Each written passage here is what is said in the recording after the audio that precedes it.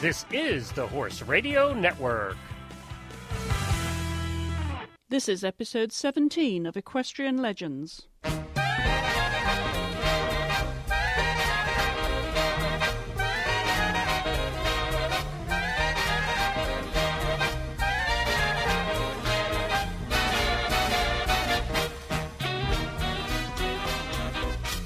Hello, I'm Chris Stafford, and my guest this week is British eventer Richard Meade.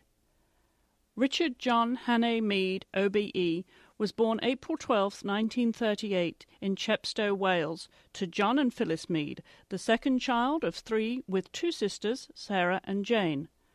Richard was a member of the British eventing team for 21 years, during which time he won individual and team gold medals in the 1972 Munich Olympic Games and team gold medal in the 1968 Mexico Olympics. He also finished fourth on Jacob Jones in the 1976 Montreal Olympics and eighth at the 1964 Tokyo Olympics riding Barbary. His international record also includes 2 gold and 2 silver World Championship medals and 3 gold European Championship titles. In 1964, Richard captured the Burghley Horse Trials Trophy and continued his 4-star accolades with the Badminton Horse Trials in 1970 on the Poacher, and in 1982 riding Speculator III. His horsemanship skills extend to training and riding point-to-point horses, judging hacks, hunters, cobs, riding horses, and dressage. He is an FEI judge and course designer, as well as coach and trainer to competition riders from pony club to Olympic level around the world. Richard was educated at Lancing and Magdalen College, Cambridge, where he took an engineering degree, and later became a financier. He also served as a troop leader in the cavalry regiment of the 11th Hussars. Richard is also an expert equestrian witness.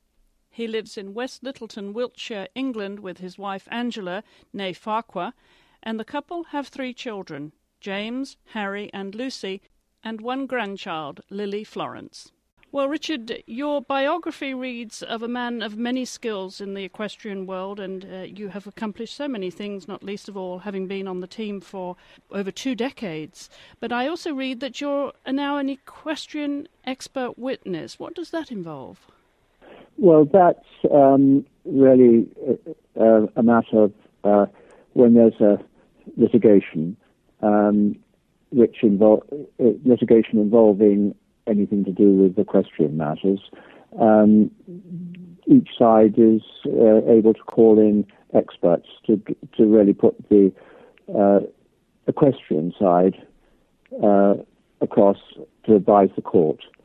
And so it's really something that, rather like if somebody has an accident and there's medical insurance or medical experts are called in to give an opinion, the same thing happens in equestrian cases sometimes. And as I said, you've done so many things in the equestrian world, not least, of course, your international success, but you've gone on well beyond there. What is a typical day now in the life of Richard Meade? Well, at the moment, my son's got horses here, Harry. They're based with me, so I certainly help guide him, and when he wants advice, he often comes to me, and I do my best to give him wise counsel when required, and when not required, I try and keep my mouth shut. Typical father-son arrangements. And then I'm doing the equestrian expert witness work as well.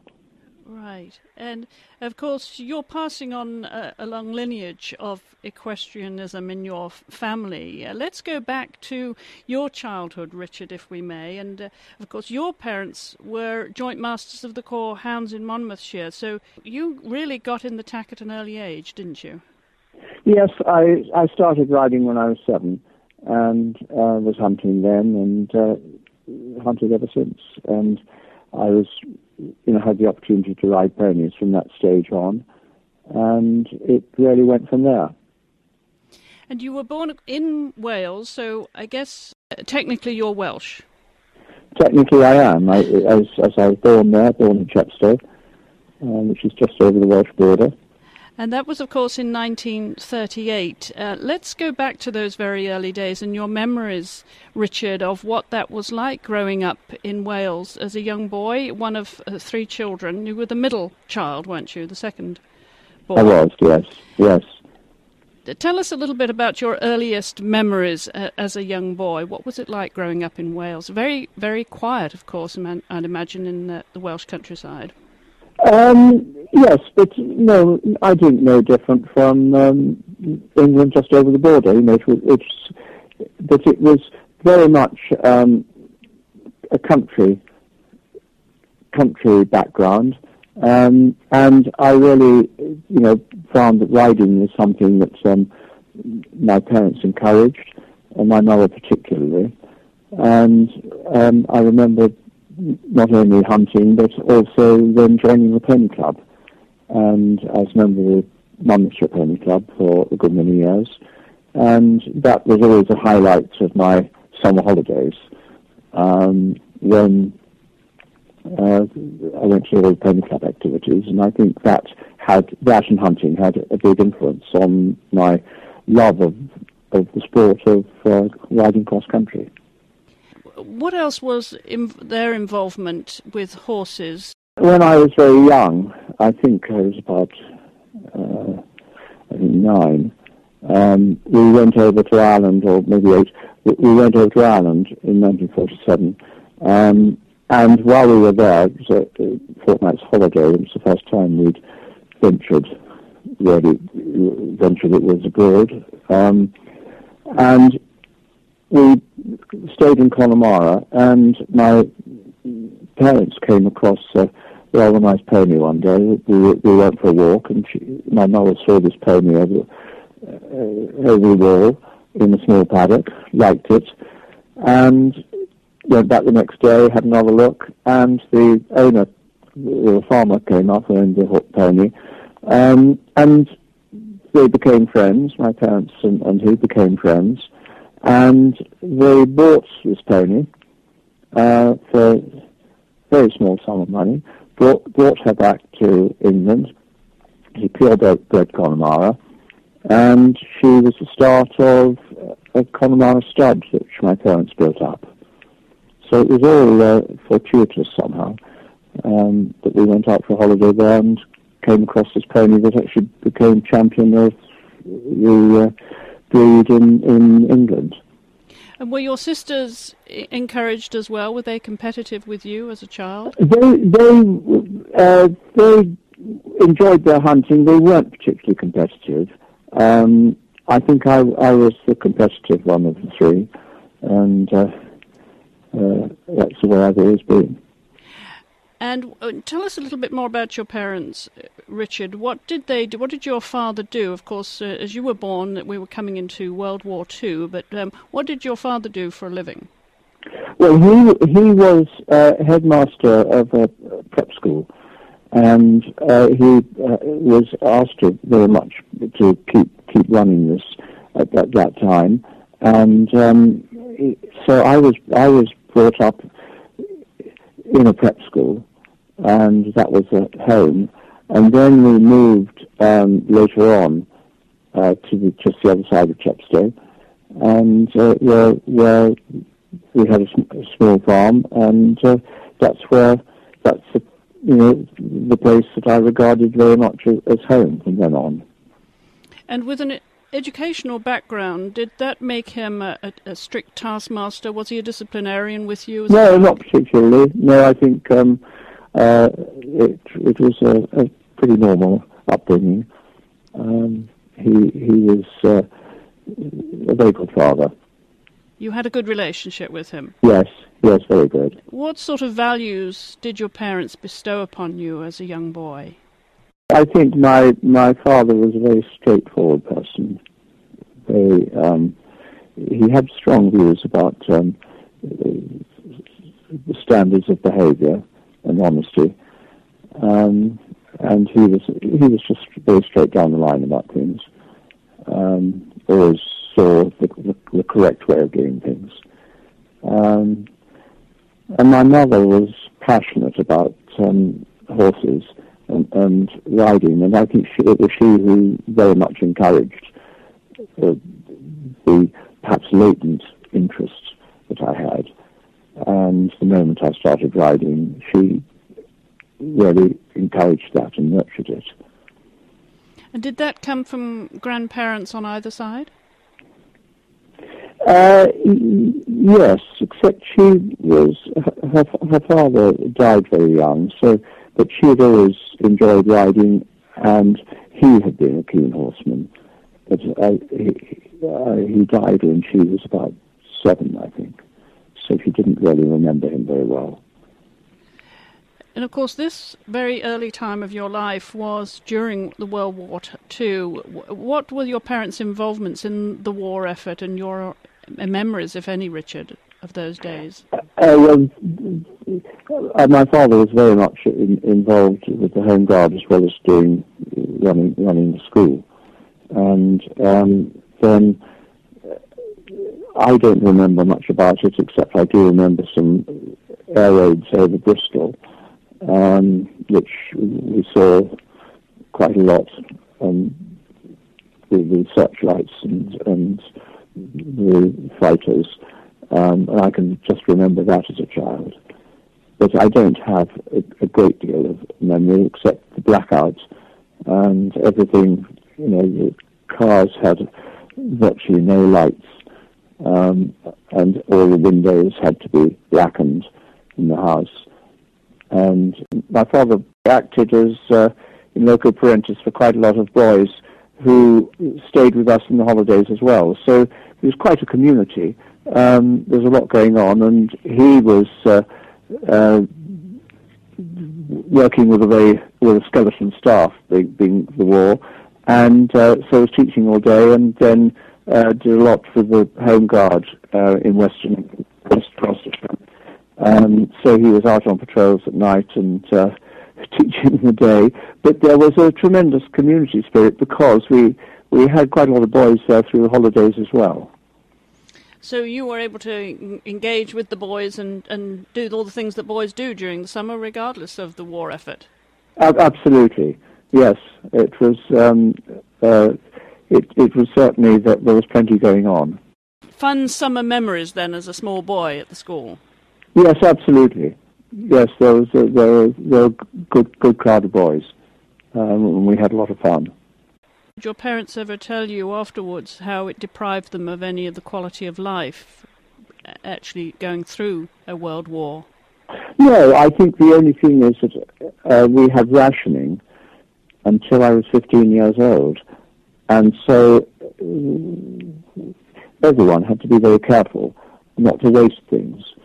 And I still don't like wasting anything. I don't like wasting any food, because I was brought up with having to be very careful because everything was rations. I mean, until I remember at school having my coupons for chocolate, and I think one had 1 bar of chocolate a week, and of course, therefore chocolate was a huge luxury. Now it's there in plenty. I hardly ever eat chocolate. don't have a taste for it. No, although Marses have quite a bit to do with the horse world. I wouldn't be a very good client. With your father being in education, you, of course, were given a very good education yourself. What were the early days like? I know you went to Lancing and then to Cambridge. Let's talk about the very early days. Were you a good scholar? I think I was average. Did you enjoy being in school, or was it the sports that distracted you as a boy? I quite enjoyed school. I wasn't passionate. I probably wasn't as diligent as some people, but I enjoyed sport, and I had a mathematical mind, if I've got any mind at all, and I enjoyed mathematical things particularly. Now, what about the sports at school, though? Did they give you a platform to start to be competitive, or was that already happening in the Pony Club? I think it was in the Pony Club that I became particularly competitive, and I just liked competition, and I found it very exciting and stimulating, and it really developed. I think through gymkhaning, hunter trials, all that sort of thing. Did you have some favourite ponies? Yeah, the first pony I had was a difficult pony to ride, and she was very unseating jumping. She's called Speedwell, and she was a little Welsh pony, and she was very difficult to sit on. And so I didn't particularly enjoy jumping until I was about 9, when I got my next pony, and that pony was very comfortable to jump. And then I thought jumping was absolutely wonderful. But before that, I was really quite nervous. Now, were you a boy that then, as you were getting more keen on the sport, were you watching other riders of success at that time? Did you have any mentors that inspired you? Yes, very much so. Harry Llewellyn was, who comes from Monmouthshire as well. In the sort of days of Fox Hunter, I was his greatest fan. And, of course, at the same time, David Broom, who's similar age to me, he was doing great things in show jumping. So, but I think it was Harry Llewellyn who particularly inspired me. And he, in fact, was incredibly kind to me, because when I was 15, I was short of a suitable horse to ride. And he lent a horse to the Pony Club for the interbranch competition, for the horse trials. And I was asked if I'd like to ride him. And I used to go over every day, actually, to his home and ride this horse. And my mother very kindly drove me there. And I had instruction from his German groom, who had been brought up with the strict German dressage tradition. And so I had really extremely good instruction at that age, when there wasn't much around in those days. And you enjoyed the discipline of dressage, did you then, Richard, as a boy? Well, I saw that if I was going to an event, it was an important part, but it was something I had to learn from scratch. But I'd done a bit of showing, and when you're showing, you're trying to ride the pony. This is on ponies. You're trying to ride the pony to the best of your ability to show the pony moving correctly and show it off well. And I suppose that gave me a bit of a feeling of presentation. And then dressage was a sort of formalizing the groundwork and the training of the horse. And I felt it was something that I knew nothing about and I wanted to learn. And it went from there, but I wouldn't say that I was ever a natural dressage rider, but I had to learn it. And of course you were still at school as a teenager. Were you in Lancing then? Were you away Yes, at I school? was, and you see, I only rode in the holidays. I never rode in the term time. So my riding was confined to a third of the year. What really inspired me to do eventing was the very first year that Badminton was held. We went to watch it, and we went on the dressage day, and it was amazing. The arena was just in front of the house, and there were 2 rows of bales round the outside of the arena. And you took a rug along, put it on the bales, and that was your grandstand seat for the day. And people who came a bit later stood behind, probably 3 rows deep, and that was it. Wonderful image, isn't it, compared to today? One day of dressage, and the next day was the cross-country day. And I do remember vividly, and I was 9 years old, but I remember vividly going there. It was a wonderful, warm, sunny spring day, in April. And we walked round the course, And it was just like going to what would now be a pony club hunt trial or one-day event. I mean, there were perhaps 20 people at each jump, maybe some of them a few more. And I saw all these magnificent horses galloping around Badminton Park, and I thought, this is the sport for me. It's the nearest thing to hunting in the summer. And I then thought, I really would love to do this. And it was from that moment on that it became a goal. And so you got the bug at a very, very young age then, at just 9. I did. I got the bug probably that one day. You know, just it inspired me, and I saw what I sort of sensational horses jumping, challenging jumps, and making it all look very easy. They probably didn't at all, but at that age I thought they made it look very easy. And anyway, that's what I wanted to do. Do you remember who the winners were at I think John Shedden won on Golden Willow.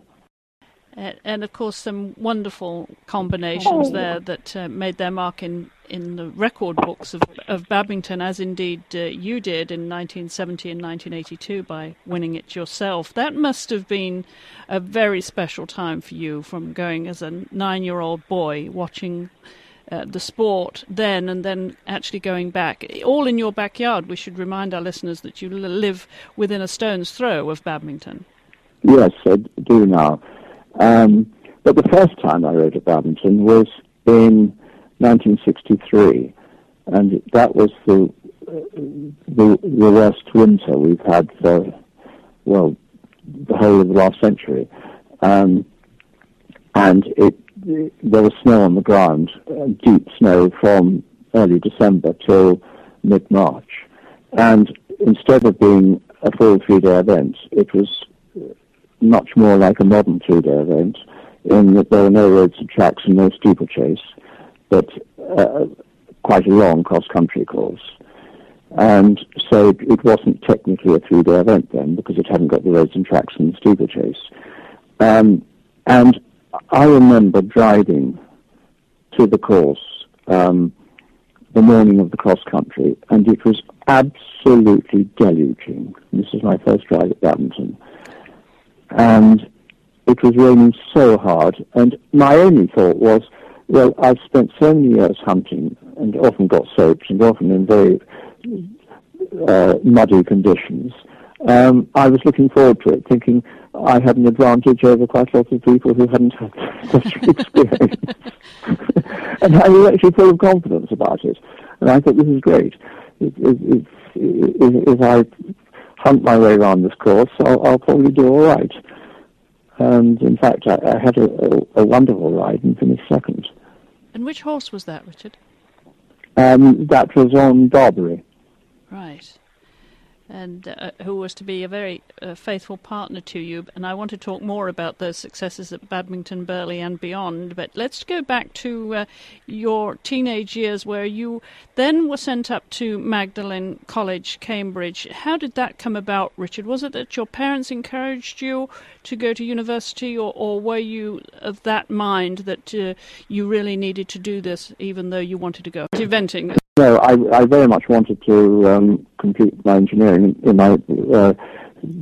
wanted to complete my education, and I'd done national service. I was one of the last people to do national service because it came to an end just at the time I was leaving school, and I needn't have done it, but I did have 2 years set aside before going to Cambridge. So I did national service, and I had thought of staying in the army, but I very much wanted to go to university. And I'm very glad I did. I had the most wonderful 3 years there. And during that time, I did a lot of riding as well. What were the highlights of being up in Cambridge? I made my greatest friends I made during that time. And I now see probably 10, 15 of them regularly. And it was a time yes, I think we were very lucky. It seemed to be a vintage year. There were a great crowd of people there, and we've kept up, and we've got a dining club that meets every year or two, and we still see each other because while we were there, we felt it was such a great experience with people we got to know that we must keep in touch, and we have done.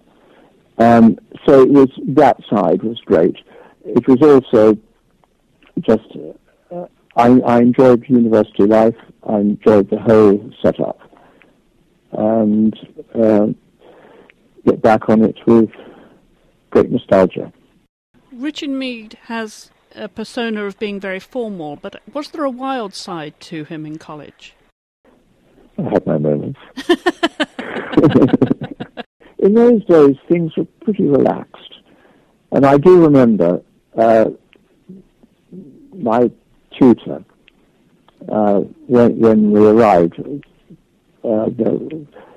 was a small college, Magdalen, and there were 90 of us that year, and I suppose 30 of us came under one tutor. And when he was talking to us, he said, you can do more or less what you like while you're here. Nobody's going to put any pressure on you. And the only thing is, if you get into trouble, you're out late, you get stopped by the police, or stopped by the proctors, who are the university police. I mean, they're employed by the university to make sure people behave themselves. If you're stopped by them, what you must do is to give your name and college and own up to whatever you've done, and then we'll look after you. But if you pretend you're somebody who you're not, then nobody's going to support you. And I thought that was an amazing fatherly chat. And things were very friendly, very relaxed, and I think, everyone behaved, yes, irresponsibly at times, but there was that great feeling that you were part of a family almost in the collegiate system. And there were moments, I'm sure, on the river punting in the summer. Oh yes, occasionally turning the punt over. quite a few amusing times. Happy memories indeed. And yes, you graduated, Richard, with an engineering degree, and you mentioned you have a mathematical mind. Where did this come from? Well, I really, it was not that I particularly wanted to be an engineer, but I did maths, higher maths and physics at A-level, and that seemed to be the logical thing to do.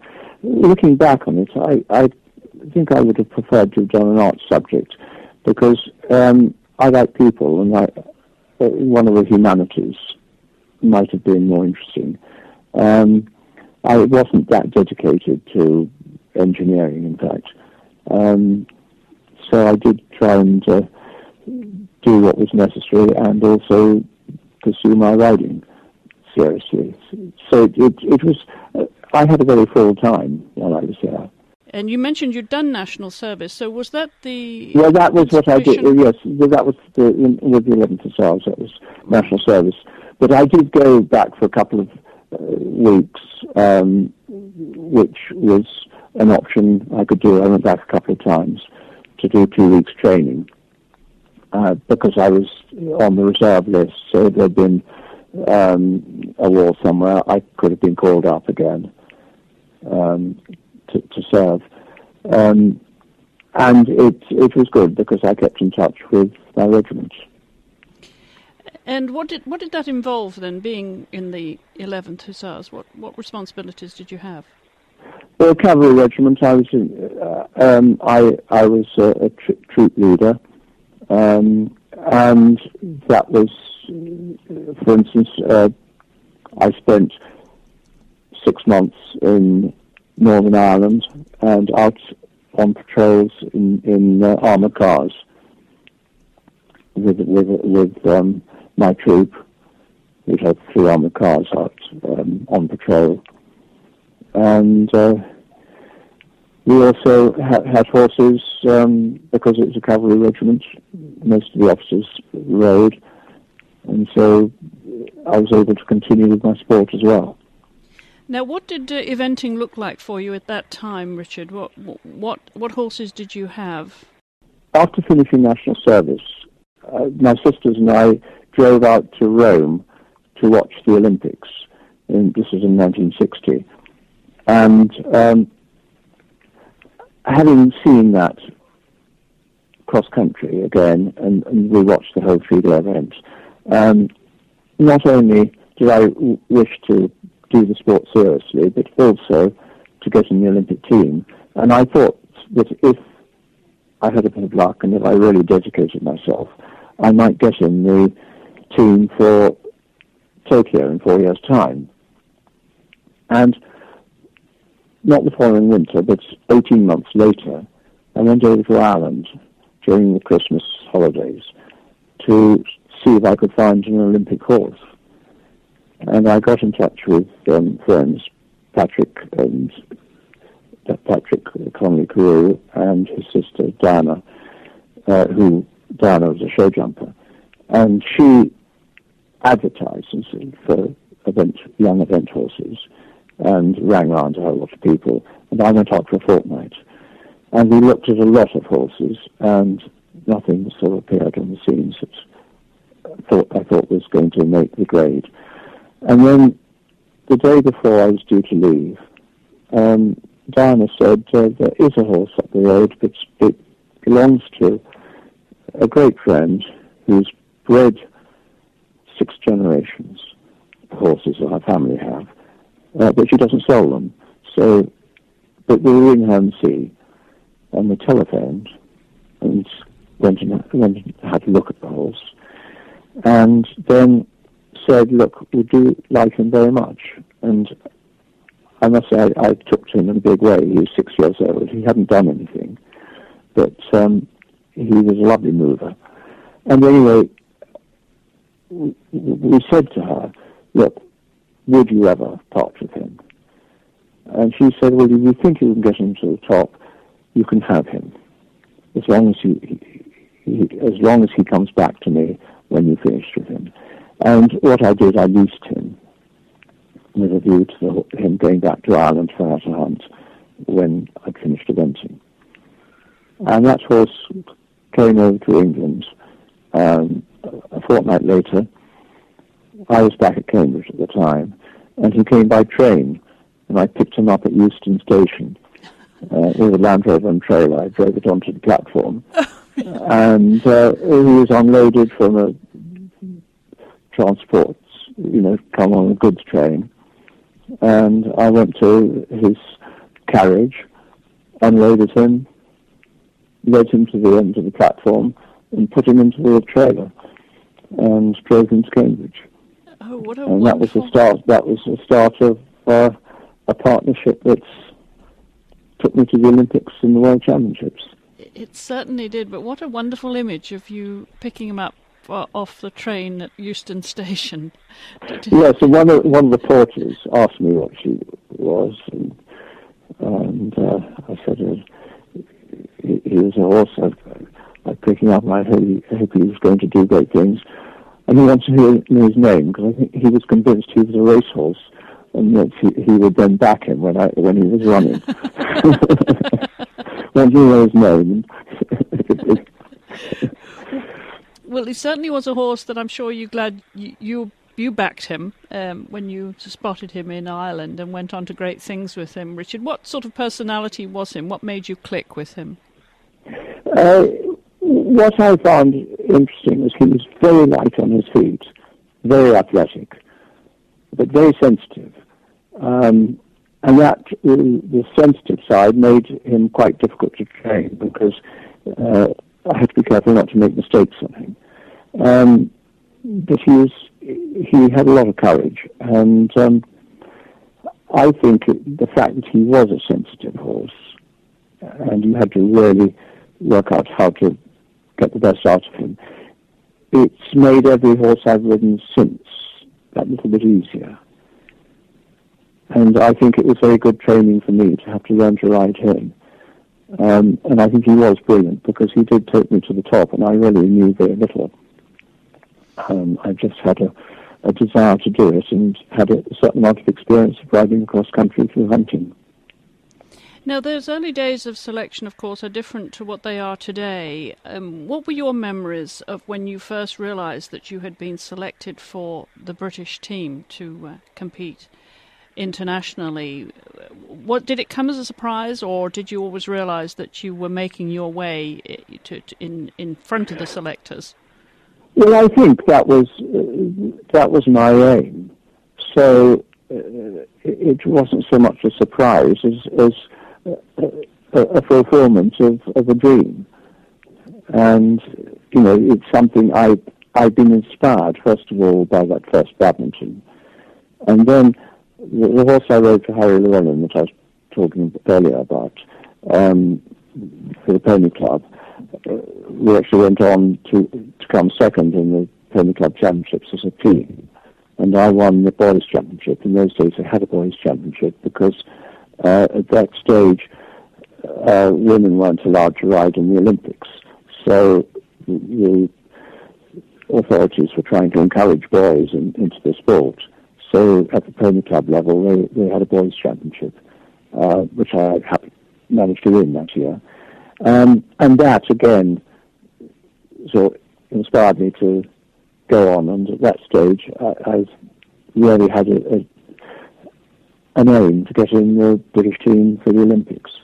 And so when it actually happened, it was more a fulfillment of a dream. Well, that was just the beginning of a long career as a team member. What did you regard as your strengths as a competitor, Richard, that gave you the success that it did, apart from obviously being on the right horses?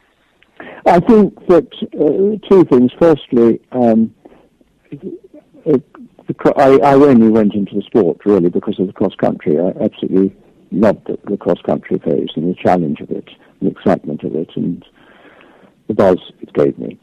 And the show jumping I had to work at, and I think my strength was my cross-country riding, and the other thing was that I was always trying to analyze how to improve every aspect of the training of each horse I rode and understand each horse.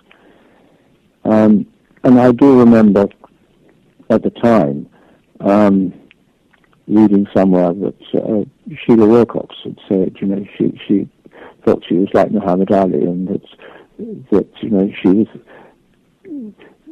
had to believe that she believed that, not that she was the greatest necessarily, but it was mind over matter, and she was going to get that horse to do what she wanted. And I had a rather different approach, was I wanted to not make a horse do something, but to get the horse to want to do it. And in a way to try and build up a really good, close partnership. When I think if the horse trusts you, it's going to do everything for you.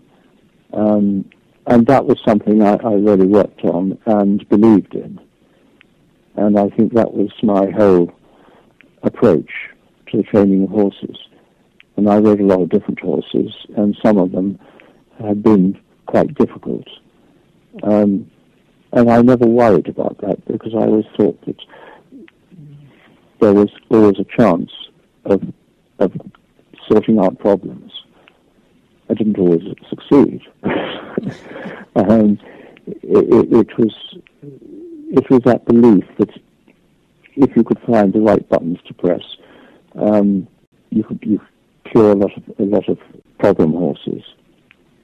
Well, you did extend your skills not just to eventing and the show ring, but also training and riding point-to-point horses. Where did that come about, Richard? Was that all part of your love of going cross-country at speed? Yes, it was. I got some rides early on and trained some point-to-pointers as well. But I had to make a decision whether to go on point-to-pointing or to event, and I couldn't do both. One of the ways in those days to get rides in point-to-points was to qualify the horses, because they all had to hunt, depending on the hunt, but usually 7 or 8 times. And while I was at Cambridge, I had quite a lot of rides while I was there. And I was offered horses to point, but I had to qualify them and get them out hunting. And I just thought that if I do too much of that, it'll detract from what I'm trying to do with the eventing. And I took a decision to phase that down, the point-to-pointing, and build up the eventing. Would you have had any trainers at that time, Richard, or were you making your own way once you'd left Cambridge? Well, I went out to Germany with the British team the summer after I left Cambridge, and that was my first trip abroad with the British team. And we had a wonderful time in Munich. It was effectively a European Championship, although there was no championship in name that year. But all the top European countries were there. And we won the team title there. And I so enjoyed the time out in Munich. And I saw that in Germany you had such good trainers. And they were way ahead of us in dressage at that time. And so while I was there, I made a plan to go back in the winter, because I just left Cambridge, and it was the year before the Tokyo Olympics. So, and I had an ambition to try and get in the Tokyo team. And I thought that the best thing to do was to try and go out there, because the previous winter had been this very hard winter when I was at Cambridge, and it was absolutely impossible working horses in the conditions we had at Cambridge, because there weren't all-weather surfaces to work the horses on. And I thought, if we have another winter like that, I'm not going to make any progress, and it would be wonderful to go back to Germany. And so I went back for 3.5 months that winter and trained with Otto Karl-Pohlmann, who was he was in the Olympic team in Rome, a German Olympic team, and I trained with him for 3.5 months, and it was the best thing I ever did, because I learnt so much during that time, and that sort of expertise wasn't really available in this country at that time. Well, it certainly stood you in good stead. In 1964 you were placed in Tokyo, and then of course you went on to win the team gold medal in 68 at the Mexico Olympics. But were you spending your whole time in the sport at this time, Richard, or did you have another profession? Would you have been regarded as professional? I was doing, for quite a bit of time, I was reporting on racing for the Times, and so I was doing that sort of part-time and riding the rest of the time. And then I got into the financial planning world and was working for a London firm, which was I was able to do part-time and ride as well. So dividing your time between the city and the country. Yes. You've done so many competitions, Richard, at international level, but having competed at a few Olympic Games, a big difference between Tokyo and Mexico. Mexico, of course, is so famous sometimes for the wrong reasons, for those of us with a long memory of the cross-country from Mexico. What did you take away from those Olympic Games, apart from the medals, of course? I mean, we had the most wonderful, happy time there, in that it was a very good team, in that we were all great friends. We worked very closely together. There was a very good team spirit, and it was an absolutely wonderful venue where the event was held at Evanderoo, which is a golf course up in the mountains. There was the problem on the cross-country day of torrential rain.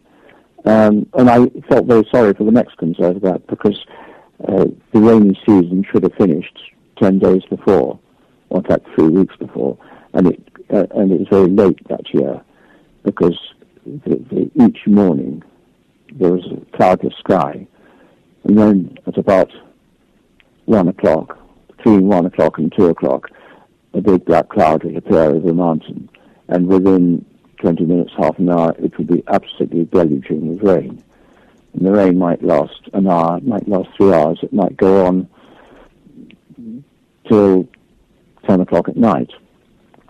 And it was supposed to have finished, but it didn't. And they kept saying, it'll finish the rainy season will finish in 3 days' time. And it kept going on, 3 days' time, 3 days' time. And in fact, the rainy season finished 3 days after the event finished. And on cross-country day, I was riding down hill from the steeplechase course on Phase C, coming down to the 10-minute box before the cross-country itself. And I heard a clap of thunder and looked up and saw this big black cloud, looking blacker than ever, appearing over the mountain. And by the time I got to the end of the sea, into the box area, it was completely deserted. And what everyone had done was to move into a barn quite close, but it was full of people, as well as all the horses waiting to start or having just finished the cross-country. So I had to fight my way in, and then go out to do the cross-country itself. And it was absolutely deluging, and not only deluging, but very steamy. So visibility wasn't at all good. And I just wondered whether horses would be able to cope with jumping cross-country fences in those conditions, because the visibility was so bad. But it worked out right in the end. Of course, you had good experience of it at Badminton, as you said earlier, of riding in extremely wet conditions. Yes, but this was much worse, because it was so hard. It was a tropical storm, and I seriously wondered whether horses would be able to see what they were doing, because in their natural state, in those conditions, they just turn their backs to the rain and try and find a bit of shelter, and if they couldn't, they just turn their backs to the rain and wouldn't move.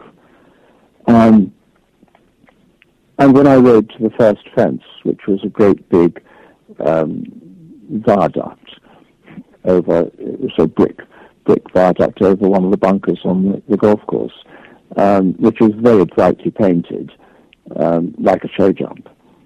And, of course, that was easy to see, and the horse jumped it very well. But the second fence was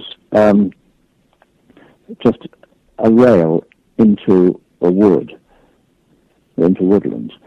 And as I rode to it, I found it quite difficult to see where I was going. I could see the flags of the fence, but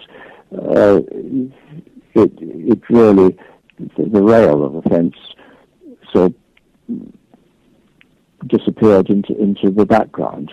It wasn't at all clear. And so as I rode to it, I just thought, can the horse see what he's going to jump? And actually he did. He jumped it beautifully, and I knew from that moment on it was all going to be all right.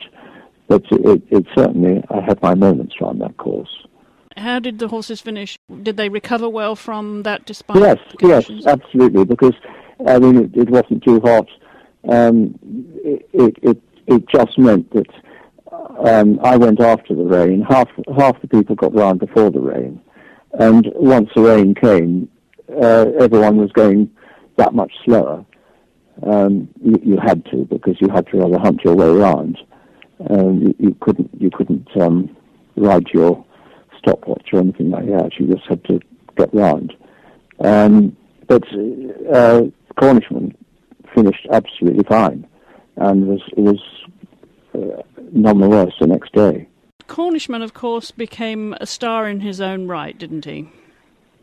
He did. He was an amazing horse, and Mary had ridden him at Babington that year. Mary Gordon-Watson, of course. Mary Gordon-Watson. And she broke her leg, her ankle, at the International Horse Show. She had a fall, and therefore couldn't ride for the next few months. And her father, who owned the horse, and she very kindly lent the horse to the team. And Ben James, who was in the team with me in Mexico, was riding him. And then Barbary had a fall at the final trial, which was at Burley. And so he was out, and my second horse went lame.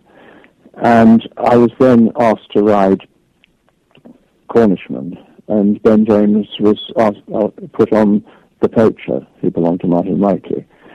And I had very little time to get to know Cornishman, and I rode him for 18 days before the Olympics. And I'd only jumped one fence on him in England, one cross-country fence. And then I was told, well, he's a good horse, and you'll get plenty of time out in Mexico to school when you get there. But when we got there, the only cross-country fences were in a rather small paddock, and they were huge.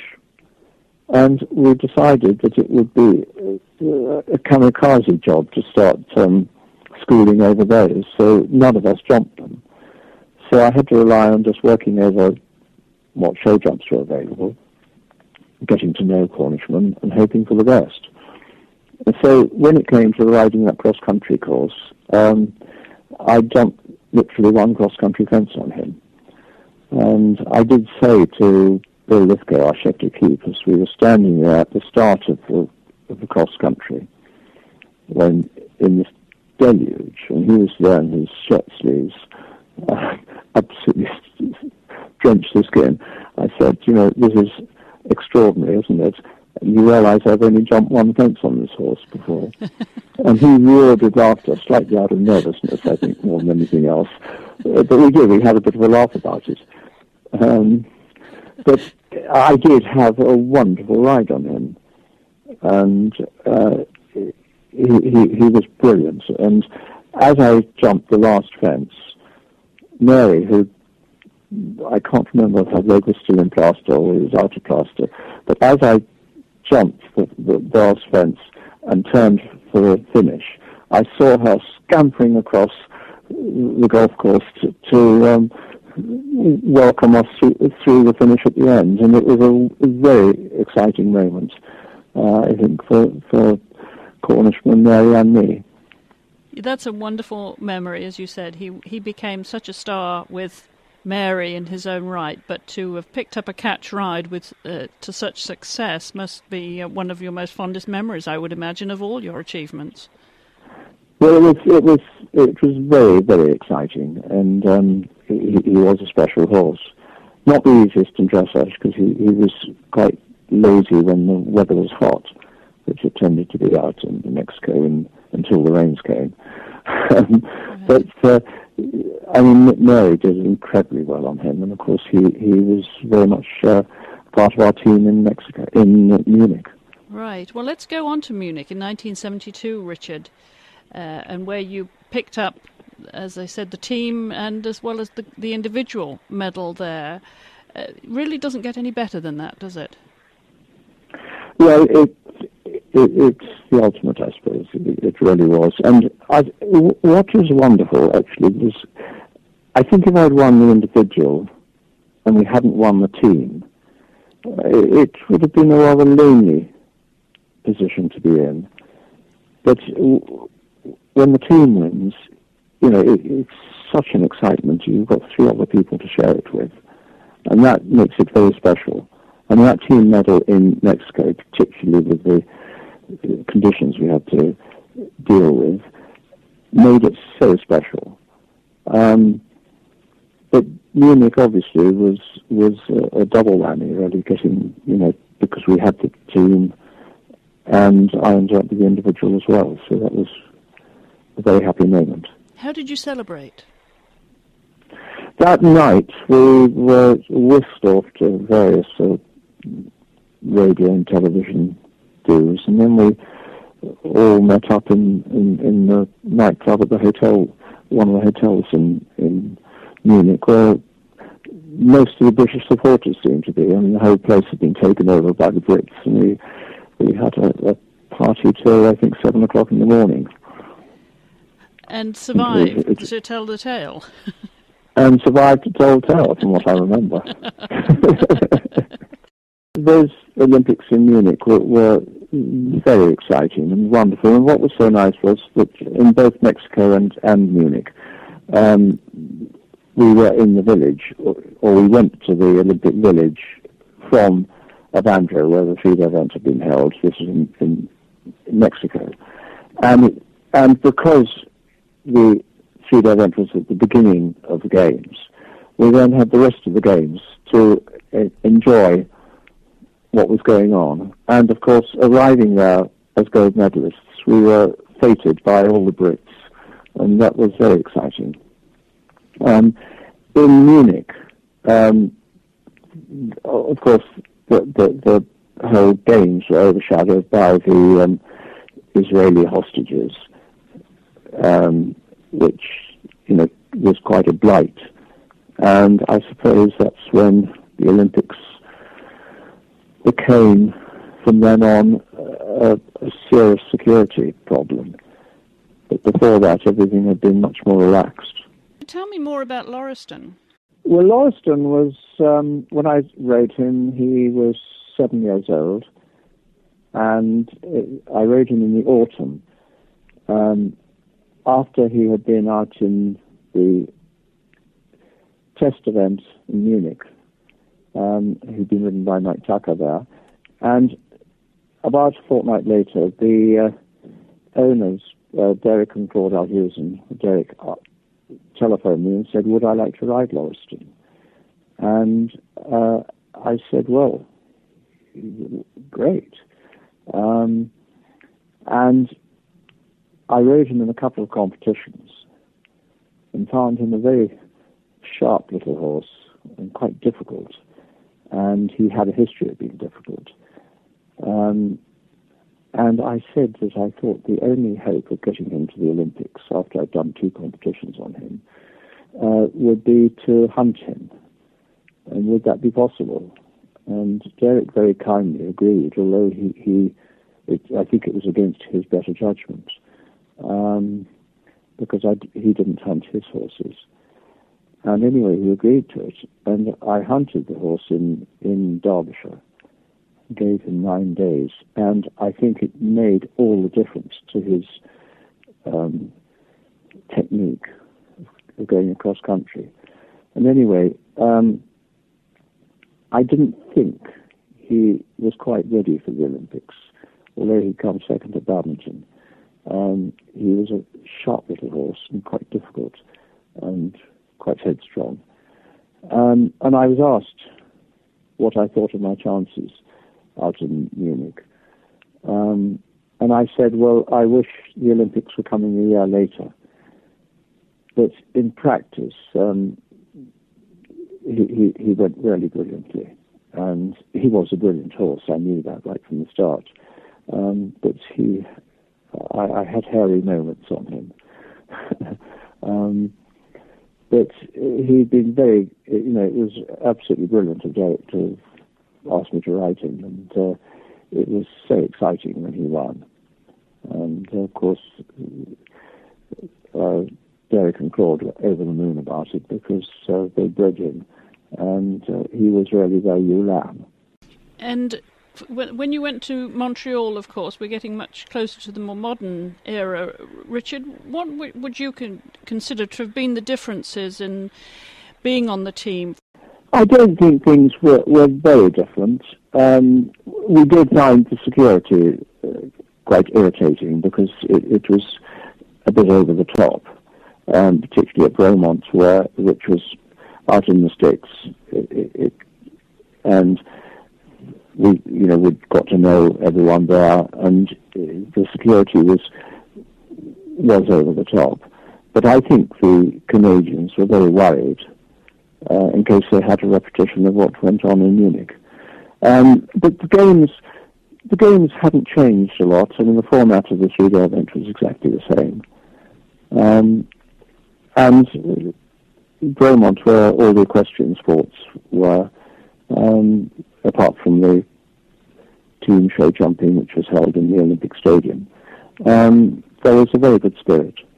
And this was Jacob Jones, of course, that you finished just outside the medals with him. What do you remember of the ride he gave you then? Well, Jacob Jones was not a very brave horse. He was a thoroughbred horse, but of a certain amount of ability. But I remember being asked while we were in training how I hoped to do. And I said that I would be happy if I got in the first 10, but I'd be surprised if I got in the first 6 on him. That's from an individual point of view. I wasn't as confident riding him as I had been on my previous Olympic horses. But on the day, he went very well cross-country, and I think he was about the 4th fastest time. Nobody got round in the time, but he did a fast draw round, and we ended up 4th, which I think, looking back, was probably as I would regard it as one of my best achievements, because I didn't expect to do as well as that. Well, of all the medals, Richard, and the Badmingtons and the Burleys, the Europeans, the World Championships, of all of your accomplishments, of which are you most proud when you look back on your career?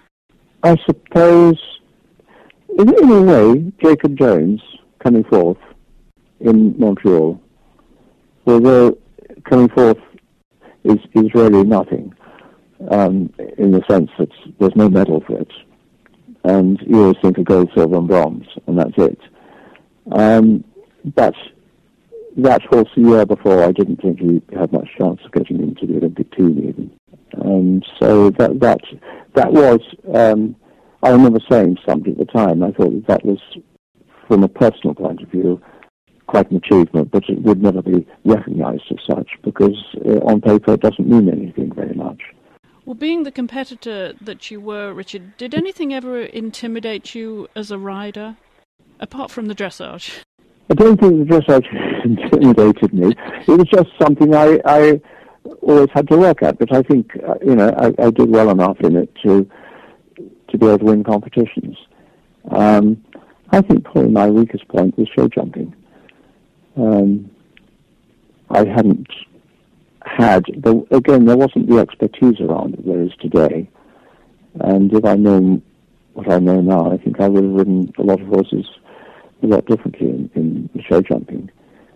But intimidating, no. I think the thing is that you're intimidated, or I would be intimidated if I had to ride in a competition on a horse that I didn't think was capable of doing it. And all the horses I rode, I got to the point where I trusted them, that provided I rode them correctly, they would have a good chance of getting around the course. But I wasn't intimidated particularly by the nature of the competition. In fact, I found the bigger the competition, the more at ease I was. So you were not a nervous competitor then? You were able to channel your anticipation into positive energy? Yes, I think so. I mean, people said, "Are you nervous?" And at a competition, and I don't know quite what nerves are, but I'd be keyed up. But I wasn't frightened by it. But I would be keyed up. But I showed it by appearing probably to be very laid back. And I think comparatively I probably was quite laid back. But I found the big competition got about the right amount of adrenaline flowing. Now, have you passed on those genes to your son Harry? And do you see any similarities with his competitive style to yours? Yes, I think his cross-country riding, he's a natural. And I think he we walk the courses together very carefully, and he likes to analyse things in great depth. And he wants to do one course walk with me, having walked the course himself on his own, and he wants me to have walked it on my own. And then we pool our thoughts. And he works out exactly what he's going to do. And sometimes, when he talks through it afterwards, something has gone wrong, or he's jumped a fence differently from how he planned. And he would say, I'd ask him why, and he'd tell me why. And something happened on the approach, so he immediately altered his line because of this. And I thought that is a sign of somebody who has got what it takes. You have become, over your career, an all-round equestrian. How would you like to be remembered? Would it be as a sportsman or a horseman? I think as a friend, probably. I think a horseman. And I think many people would regard you as that. It's been an amazing career, Richard. Do you still spend some time in the tack? Are there opportunities to go riding with your son? Yes, and I love working with young horses, and I'm still doing so. I rode a couple of them yesterday, and I'll be riding one tomorrow. And I love working on the horses that I think have got a future, because I always used to, whenever I was riding my young horses and the older horses, I always had a competition in mind, as I was aiming them for, and everything was done to try and get them to that competition. And I can relive that with the young horses of Harry's. Thank you so much for sharing your memories with us and being my guest this week. Thank you. Please join me again next time when we visit the life of another equestrian legend.